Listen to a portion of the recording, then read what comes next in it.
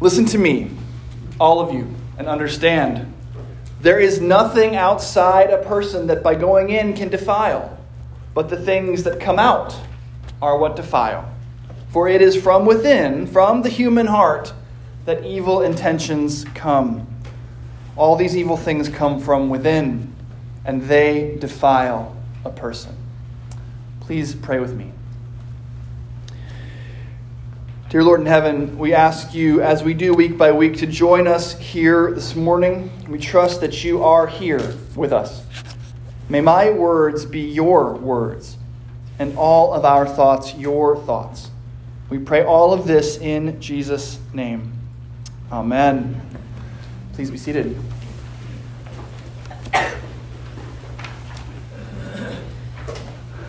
I am about to say something publicly that I never could have admitted while my mother was still alive.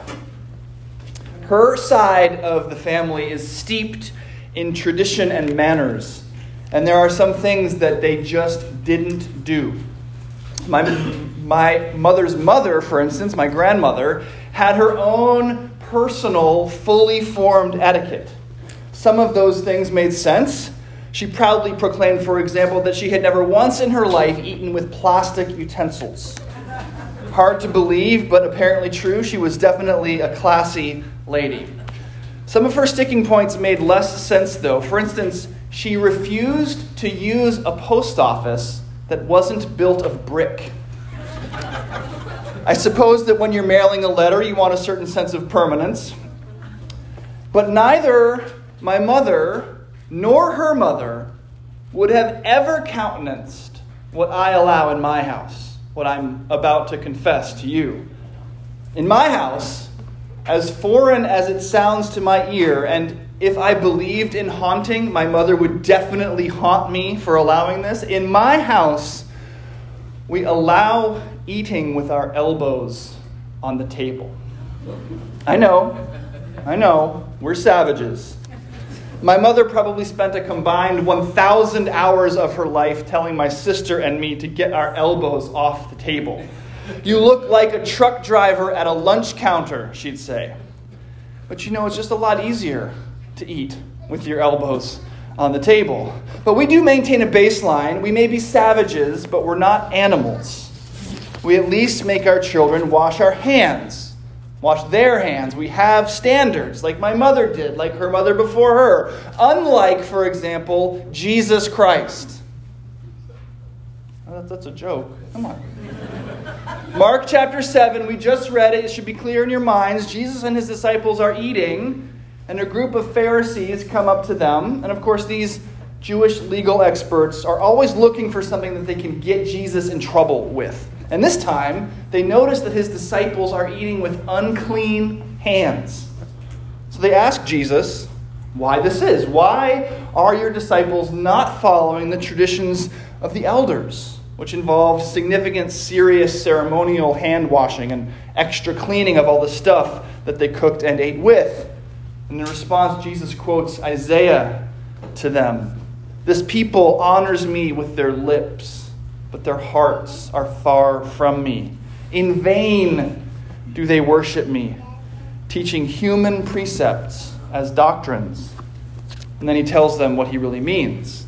You abandon the commandments of God and hold to human tradition. I can't tell you how much I love this. Not only is this little story advocating for questionable table manners, which I appreciate, but it's also like a one-punch knockout. It's devastating. The Pharisees come up to Jesus thinking they finally got him, right? They've finally got the upper hand. His disciples are in violation. They're unclean. But as soon as they get into the interaction for just a moment, they must have realized how in over their heads they were. As you say, you mess with the bull, you get the horns. You mess with the Jesus, you're going to find out exactly what the Word of God actually means. It's a little like that rich young man who came to Jesus asking what he needed to do to be saved, claiming that he'd been keeping the law since he was a child.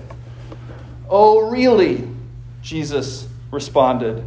and then proceeded to tell that young man exactly what the law really required of him, revealing just how much of a sinner that young man had not realized he was. And Jesus does the same thing here. You talk to Jesus about the rules, you can expect to find out just exactly what the rules mean and expect to find yourself revealed to be in violation of them. So the way that I want to approach this little story this morning is to look at two separate distinctions that Jesus makes here, two comparisons, and use them to understand what Jesus is teaching us here. First, he's making this distinction between what he calls human precepts on the one hand and doctrines of God on the other. So we're going to look at that. But he's also drawing another distinction here. He's drawing a distinction between the human internal and the human external. Someone's outside, what they appear to be or do, and someone's inside, who they actually are. And we'll look at that too. But I want to do the human precepts versus doctrines of God first. In vain, Jesus quotes from Isaiah 29, do they worship me, teaching human precepts as doctrines. What does it mean that Jesus says these religious leaders are teaching human precepts, human rules, as doctrines of God? Well, to use the example at issue here in this story, consider hand washing. Now, the law of God is be clean, be pure. The Pharisees and the teachers before them, who they refer to as the elders here, translate that law into something like wash your hands in this certain way with this certain soap for this certain amount of time before every meal. The intention is just to give practical steps to help people in their striving to be holy. No problem. This is a good idea. But then, this is the tricky part, then the teachers get so wrapped up in the new rules that they forget about what God actually wanted. True cleanliness, real purity, and focus only on the hand washing. Or here's an example that makes a little more sense to us. God's command is, don't lust after someone who is not your husband or wife. And over the years, various religious groups have turned this into human precepts, like women can't wear dresses that show more than their ankles, or men should not be alone in a room with someone who is not their wife, or men and women cannot sit together at meals, so on and so on. All of these rules, we might call this the footloose syndrome.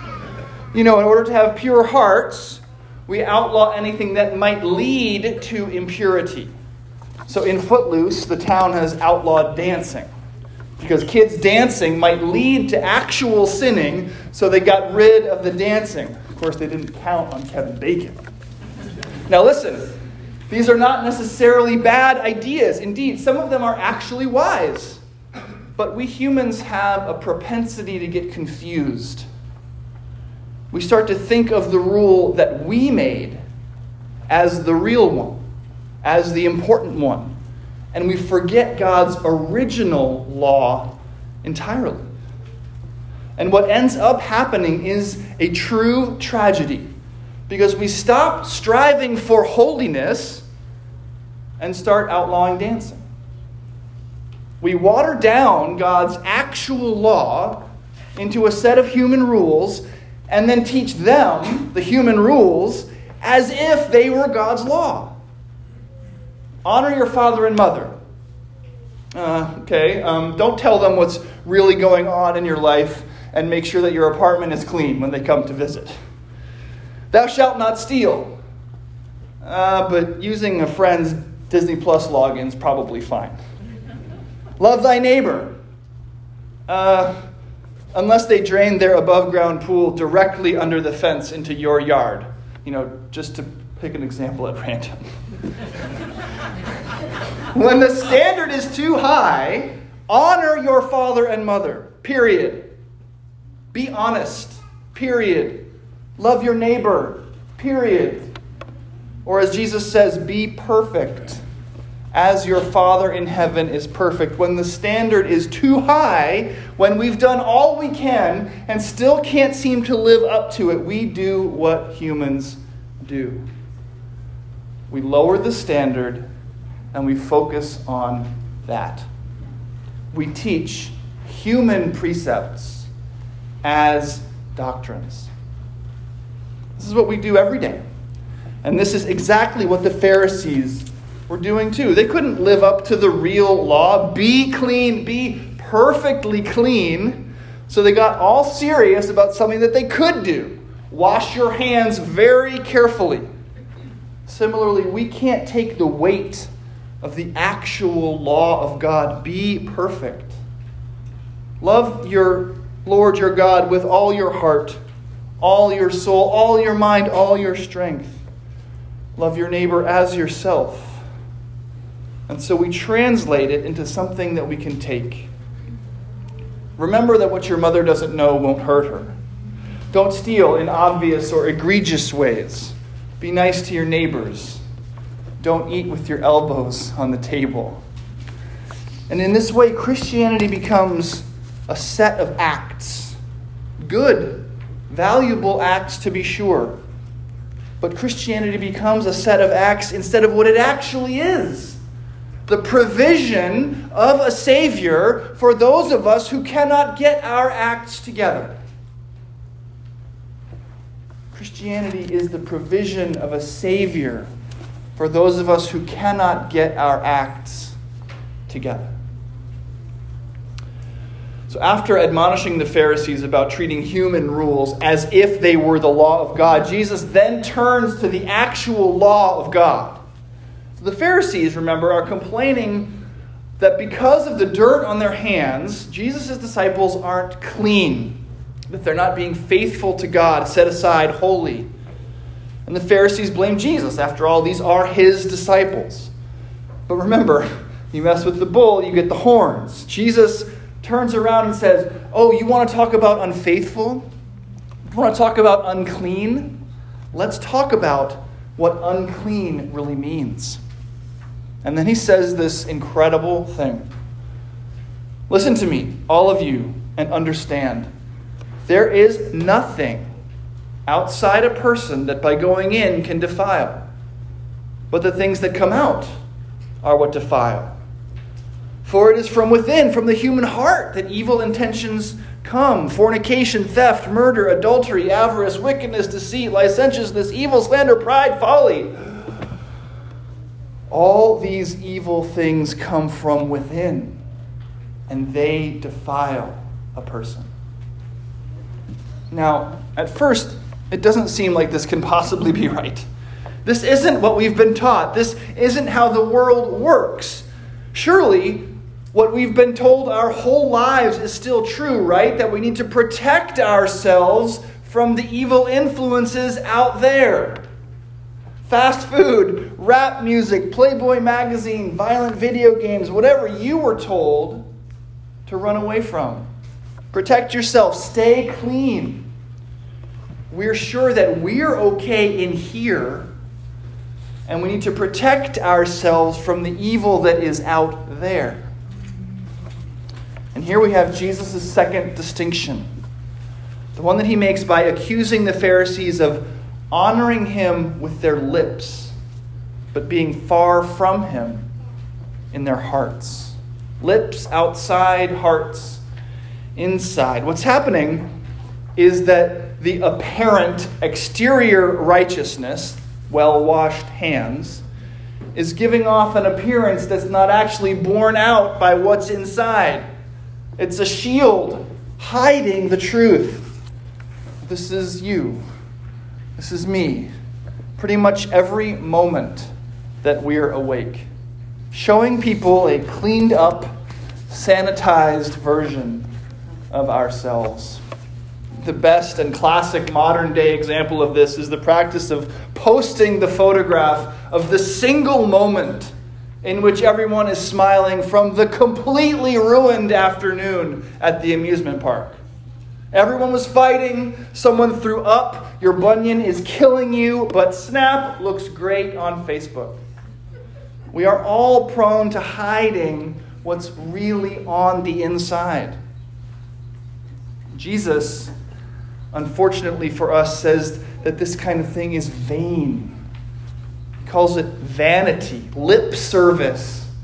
Near me with your lips. Lip service is worthless. What Jesus wants is hearts.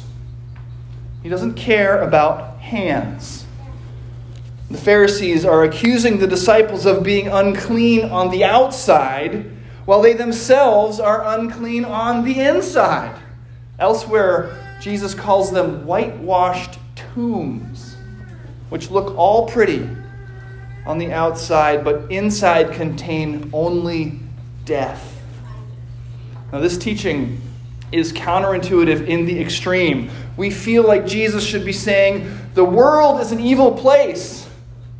If you let it get into you, it will defile you. So protect yourself. Be careful what you let your eyes see. Be careful what you let your ears hear. Be careful. Stay clean. It's not untrue. The world is an evil place and you should be careful. But this is not what Jesus is saying here.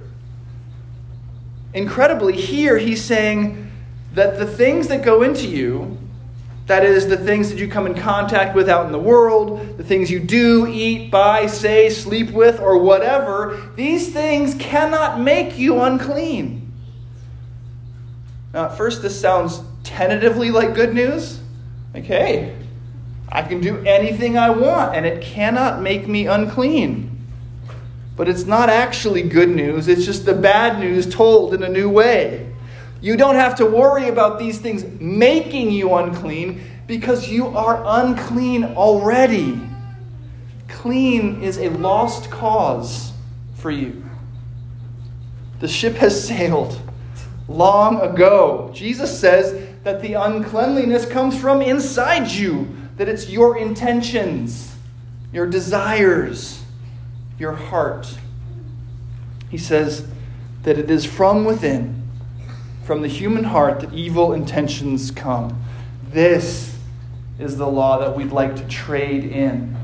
Teach some human precepts in its place. This is the standard we want lowered. This is why we teach our earthly rules as if they were God's law. They're so much easier.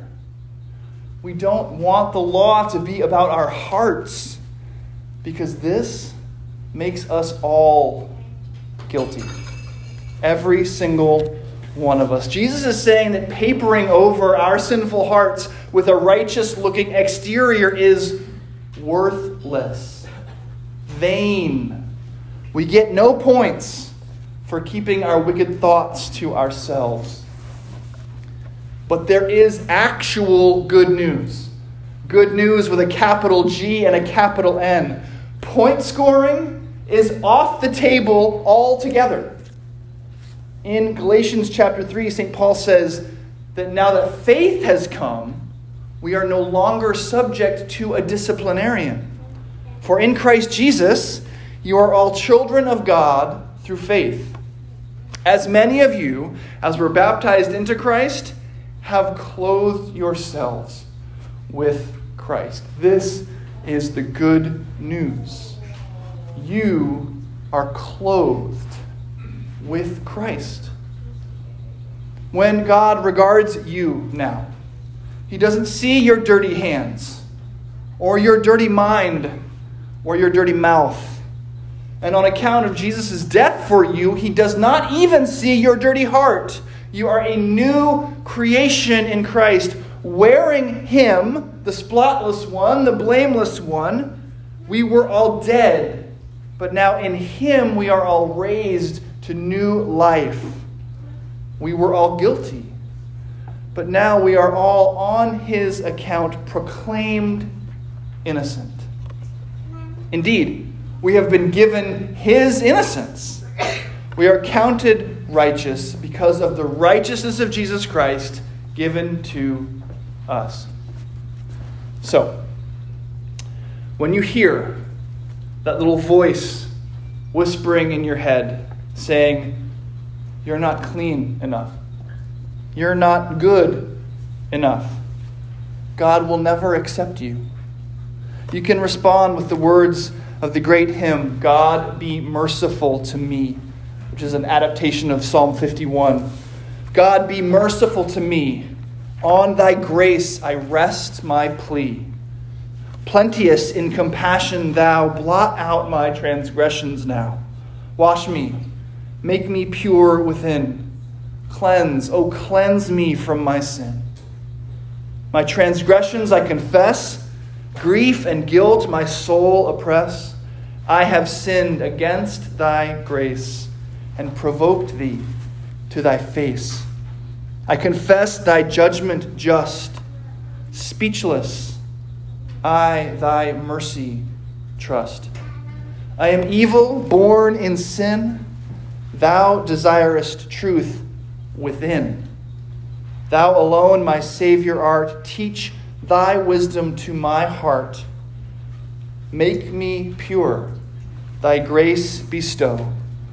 Wash me whiter than the snow.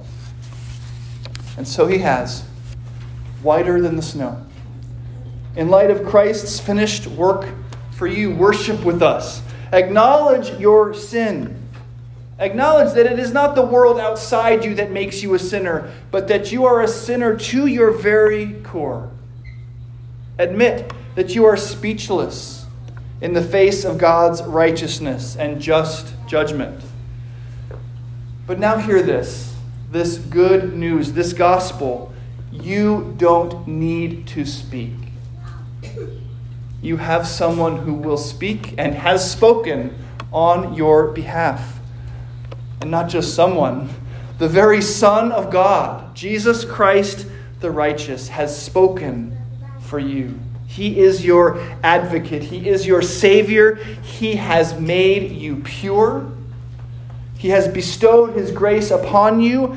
He has washed you whiter than the snow. In Christ, a sinner like you has been made clean once and for all, forever. Amen.